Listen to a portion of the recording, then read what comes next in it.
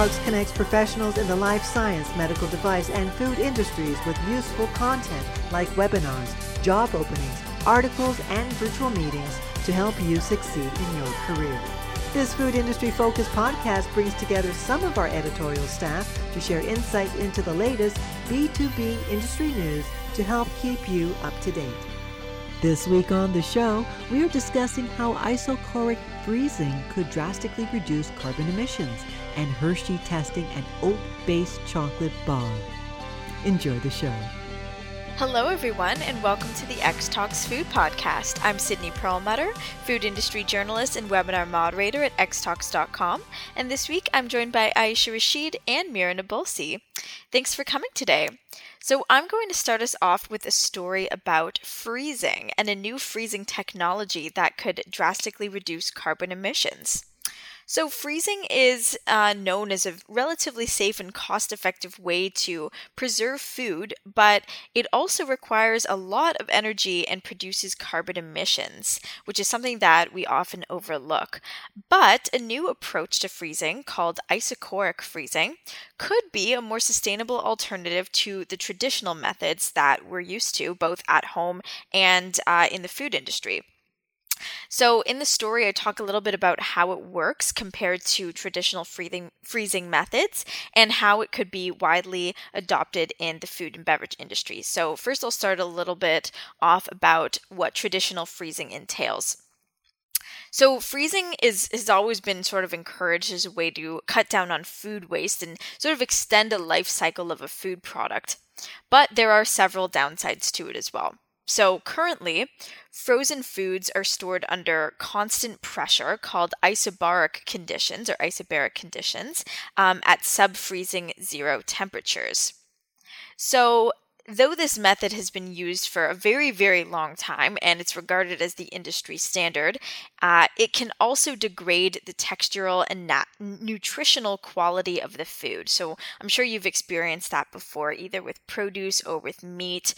Often the flavor is just not as good or the texture has changed over time. So it's not the best for the food itself. However, it's still really good at extending the life cycle of the food. But freezing not only causes that flavor and nutrient loss, but it also comes at a high cost in terms of energy usage and carbon emissions. So how it works is, as I'm sure you know, conventional freezing, you expose the food to air, to very cold air, to freeze it solid at temperatures below 32 degrees Fahrenheit.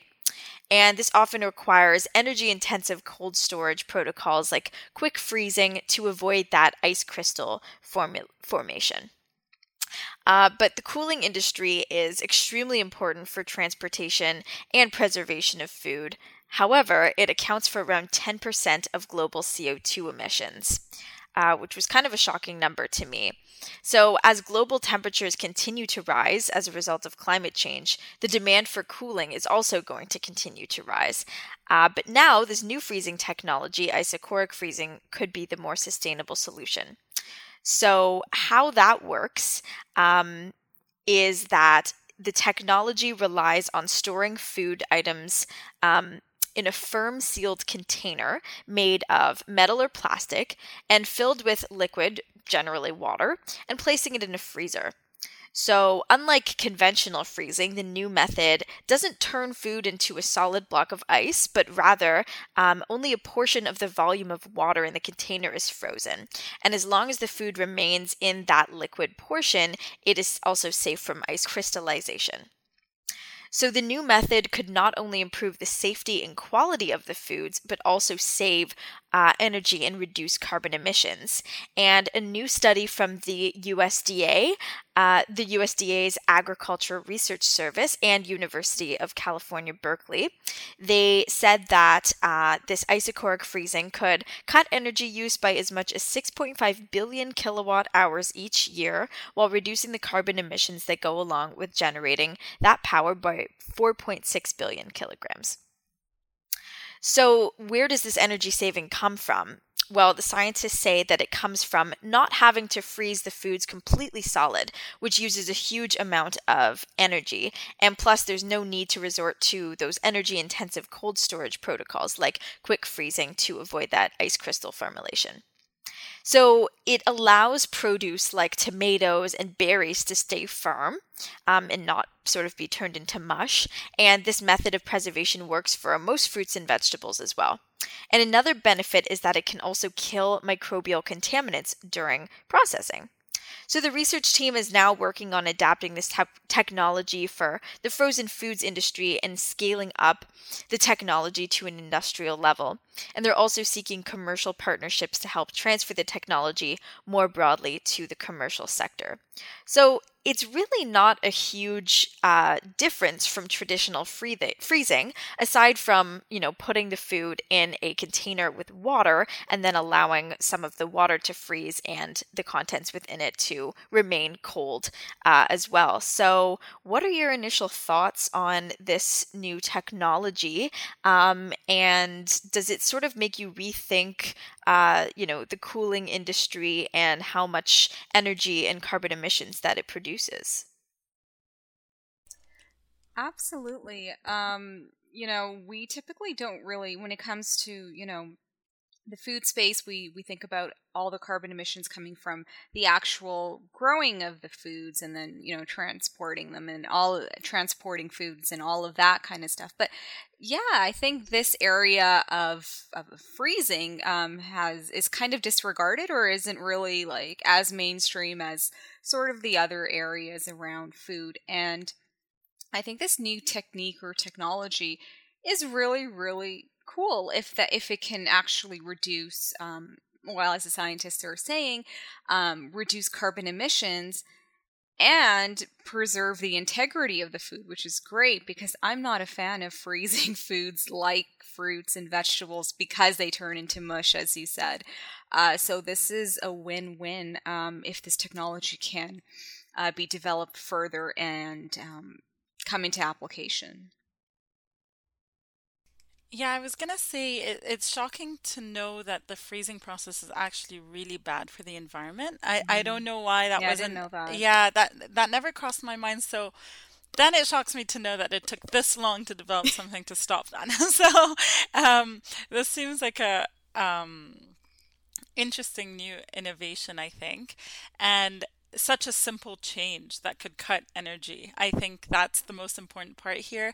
A lot of things that we see, I don't know, Sydney, if you agree with me, but a lot of things that we're seeing nowadays in the news is about how to actually cut the use of energy in the food that we typically eat, whether that's in transport or the production or the technology used to, I don't know, anything really. So it's interesting to see that this is tackling it from the freezing perspective. I think this is a cool story.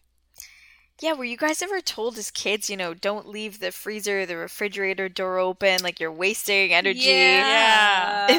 That's kind of what I was thinking of when I was like reading this story, like, oh yeah, but I don't know why that's the case. Like I always just figured like, oh no, that's kind of a myth. But I think freezing, much like heating as well, requires a lot of energy and I've never really looked at the breakdown of my utilities bill, but I would imagine that a lot of it comes from the fridge and it being plugged in all the time, and the freezer as well. But I would definitely be interested to, try like a fruit or vegetable that was frozen with this method and kind of compare it and see if it really does stack up in terms of it tasting better and holding its firmness more and keeping in those nutrients as well. Because if this technology really does say what it will do in terms of cutting down emissions and keeping the food more fresh and better, then I think it's a win-win and I think it should be widely adopted. And I also think it's one of those things that it's not too difficult to adopt as well. It just maybe requires a little bit more I guess different freezers or less intense freezing technology, and then some containers as well. But yeah, I don't see it being that well. I'm not in this area, but to sort of implement this in supply chains, right? Like it just sounds like you would use alternate containers, and of course adding things like water and things like that. So it doesn't seem like it's going to require like an overhaul of cold supply chains or anything like that. So if this can be easily something that can be implemented, I think that's great for sure. Well, all right, Mira, I'll turn it over to you. Thank you, Sydney. So Hershey's is expanding its Better For You segment. They're catering to this new hip consumer group that looks for organic, plant-based, and fair trade products. So currently, they're exploring and developing new products in this segment because they see that the plant-based products are the fastest growing in the Better For You category. So Hershey's produced a chocolate bar called Hershey's Oatmade chocolate bars, which is the company's newest oat milk-based innovation. So the company started its R&D research journey to find the best offerings in the market for plant-based candy and wanted to make it even better. So to differentiate themselves, they developed a formula using oats because they considered them to be the preferred milk-based substitute or alternative among all the other plant-based offerings in the market.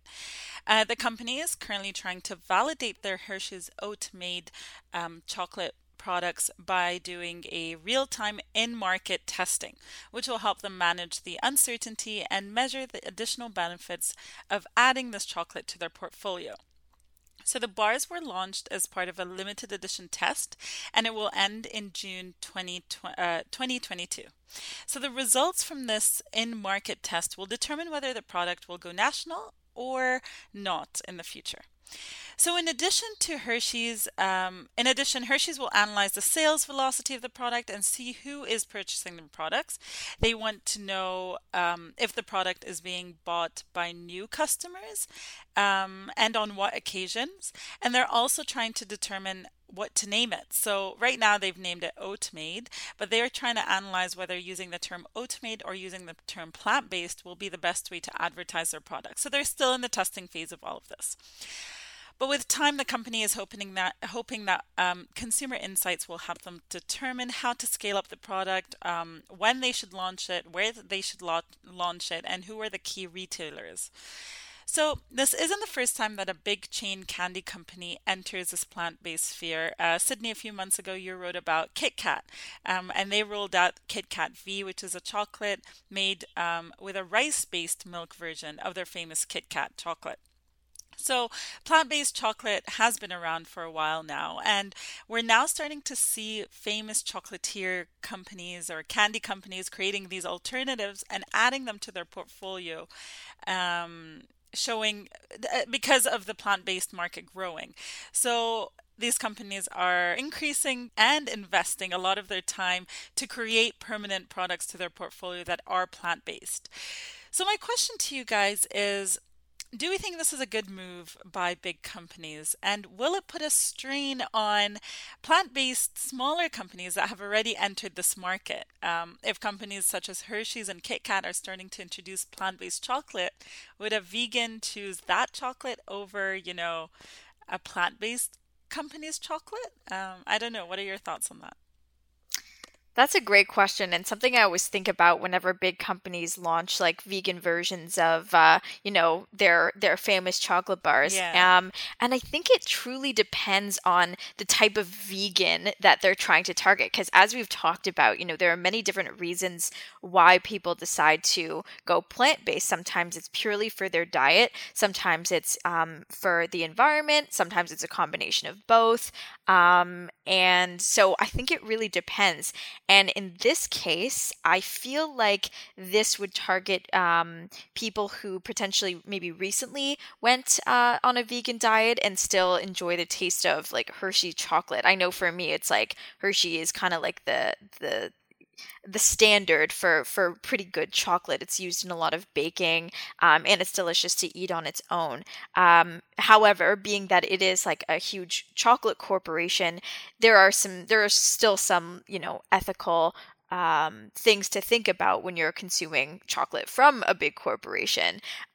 So yeah, that was a long, convoluted way of just saying I think it depends on who they're trying to target. If they're trying to take away, consumers from a purely plant-based chocolate company, I think they're going to really have to emphasize where they're sourcing the chocolate from, and, they're going to have to just really go in hard on that marketing aspect of it. But I think they chose a great ingredient in terms of oat milk, because oat milk is probably the best of the plant-based milks, in my opinion.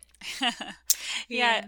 I was gonna add on to that. Yeah, I was thinking the same thing as you, Sydney. But what's interesting to me, the reason I came up with this question is because a lot of my friends who became vegans would always, when they're offering me something to try, they'd always be like, "Oh my God, this tastes exactly like a Twix," right? It's like, "Oh, this tastes exactly like a Kit Kat or whatever," and they're trying to find alternatives that are plant-based to their favorite chocolates. So it's interesting to see whether those same people, if they were to become vegan now, would they just, get a vegan Kit Kat and be like, "Hey, look, they have vegan Kit Kat," instead of trying to find someone's chocolate that tastes exactly the same as, a regular Kit Kat. Yeah, it comes back like to how Sydney was saying, it really consumer dependent, like who you're targeting. Are you talking about those people who are looking for alternatives to their favorite snacks or chocolate bars in this case? Or are you looking for people that are looking for more sustainability in their in sort of their food choices? So it really comes down to the consumer. Yeah, really interesting question. It's but I mean, I think it was only a matter of time before these big companies kind of got into this whole game.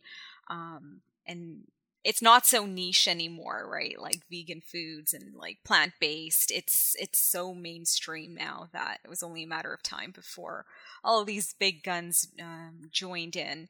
And yes, I also agree with Sydney that oat milk was probably the best choice. Yeah.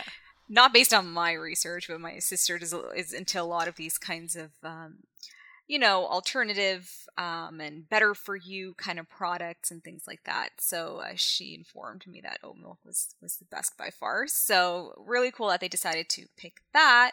I'm just a little concerned about the name because, Hershey's, I think they were deciding between oat-made or plant-based, right?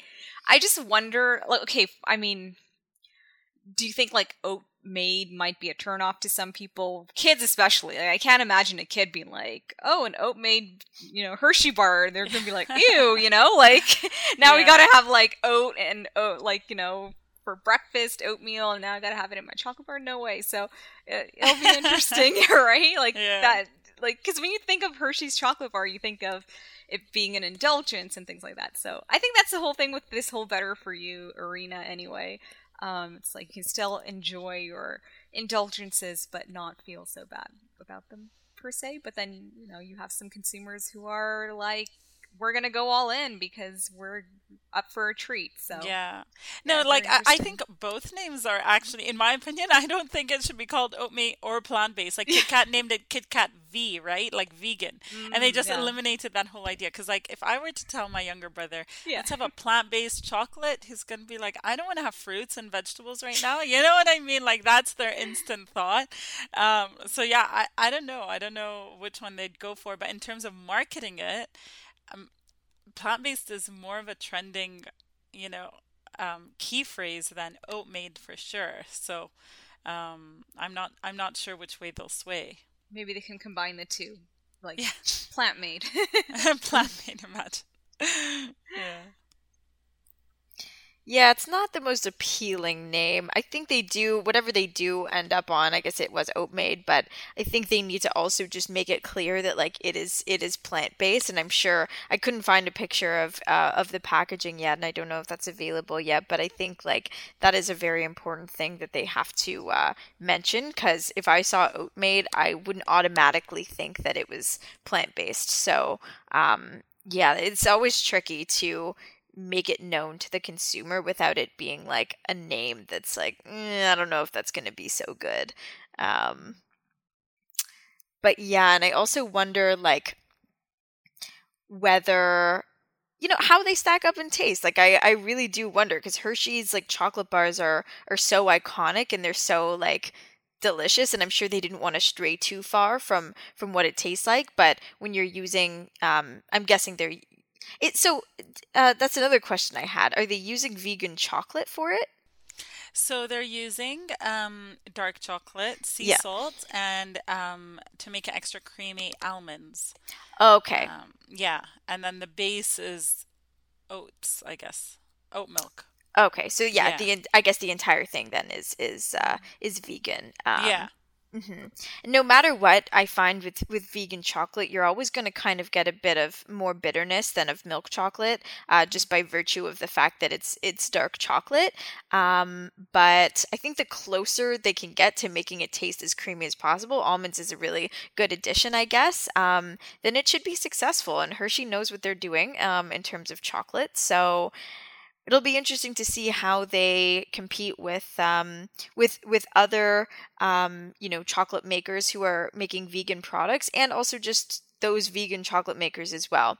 I think currently I couldn't even name you one chocolate maker that's just vegan, honestly. Like they're usually much smaller companies, and they tend to have like a smaller audience, but I feel like bigger companies like Hershey, Lindt, Laura Secord, they usually tend to dominate the chocolate space no matter what.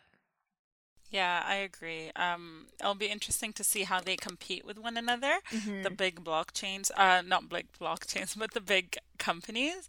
Um, and then maybe a different market for the more niche places where you'd find in specialty stores rather than, at your closest convenience store. Hmm. So, yeah, Yeah, I kind of like now I'm thinking more about it and hearing your thoughts that these big companies are like the small companies and the big companies are not in direct competition really, right? They're catering to unique markets, to different markets really. So I think it'll be okay. Hershey, will go with its loyal base, and then you have the other consumers who appreciate and want more of maybe go to the smaller more niche chocolate makers that specialize in vegan chocolate and things like that. So yeah, I think there's room for everyone. I just wonder. So this is just for the chocolate bars so far, right? Like they're not coming out with the vegan Hershey's Kisses, right? Oh no, I don't think so, but Yeah. I hope so. I think that's where they'll head if the Mhm. flavor of this chocolate hits off. That's exactly where I think they will head because that's what they're known for is their kisses. So yeah, we'll have to wait and see. And one last thing that I just thought of is that with large companies, they usually are able to offer plant-based products at a cheaper price point than smaller companies too. So That's maybe very we'll true. see, yeah, maybe we'll see some of the smaller companies, or the consumers of smaller chocolate brands sort of venture off a little more into bigger brands. But like I said, it all depends on like why people are plant-based, and which companies they're willing to purchase from.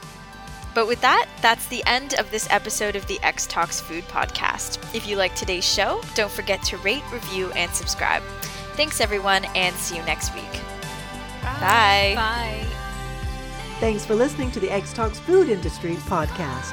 If you enjoyed our discussions today, please share the episode with your friends and colleagues, and be sure to subscribe in order to be notified when a new episode is released. To join in on the discussion, you can find X Talks on social media, email podcast@xtalks.com, or comment on the articles directly. Links are in the show description.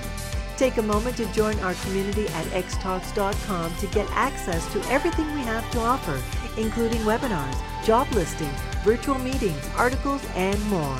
The views and opinions expressed in the podcast are those of the speakers sharing them. They should not be taken as professional advice and do not necessarily reflect the policy or position Honeycomb Worldwide. For further information, email us at podcast@xtalk.com. Thanks for joining us, and we'll see you next week.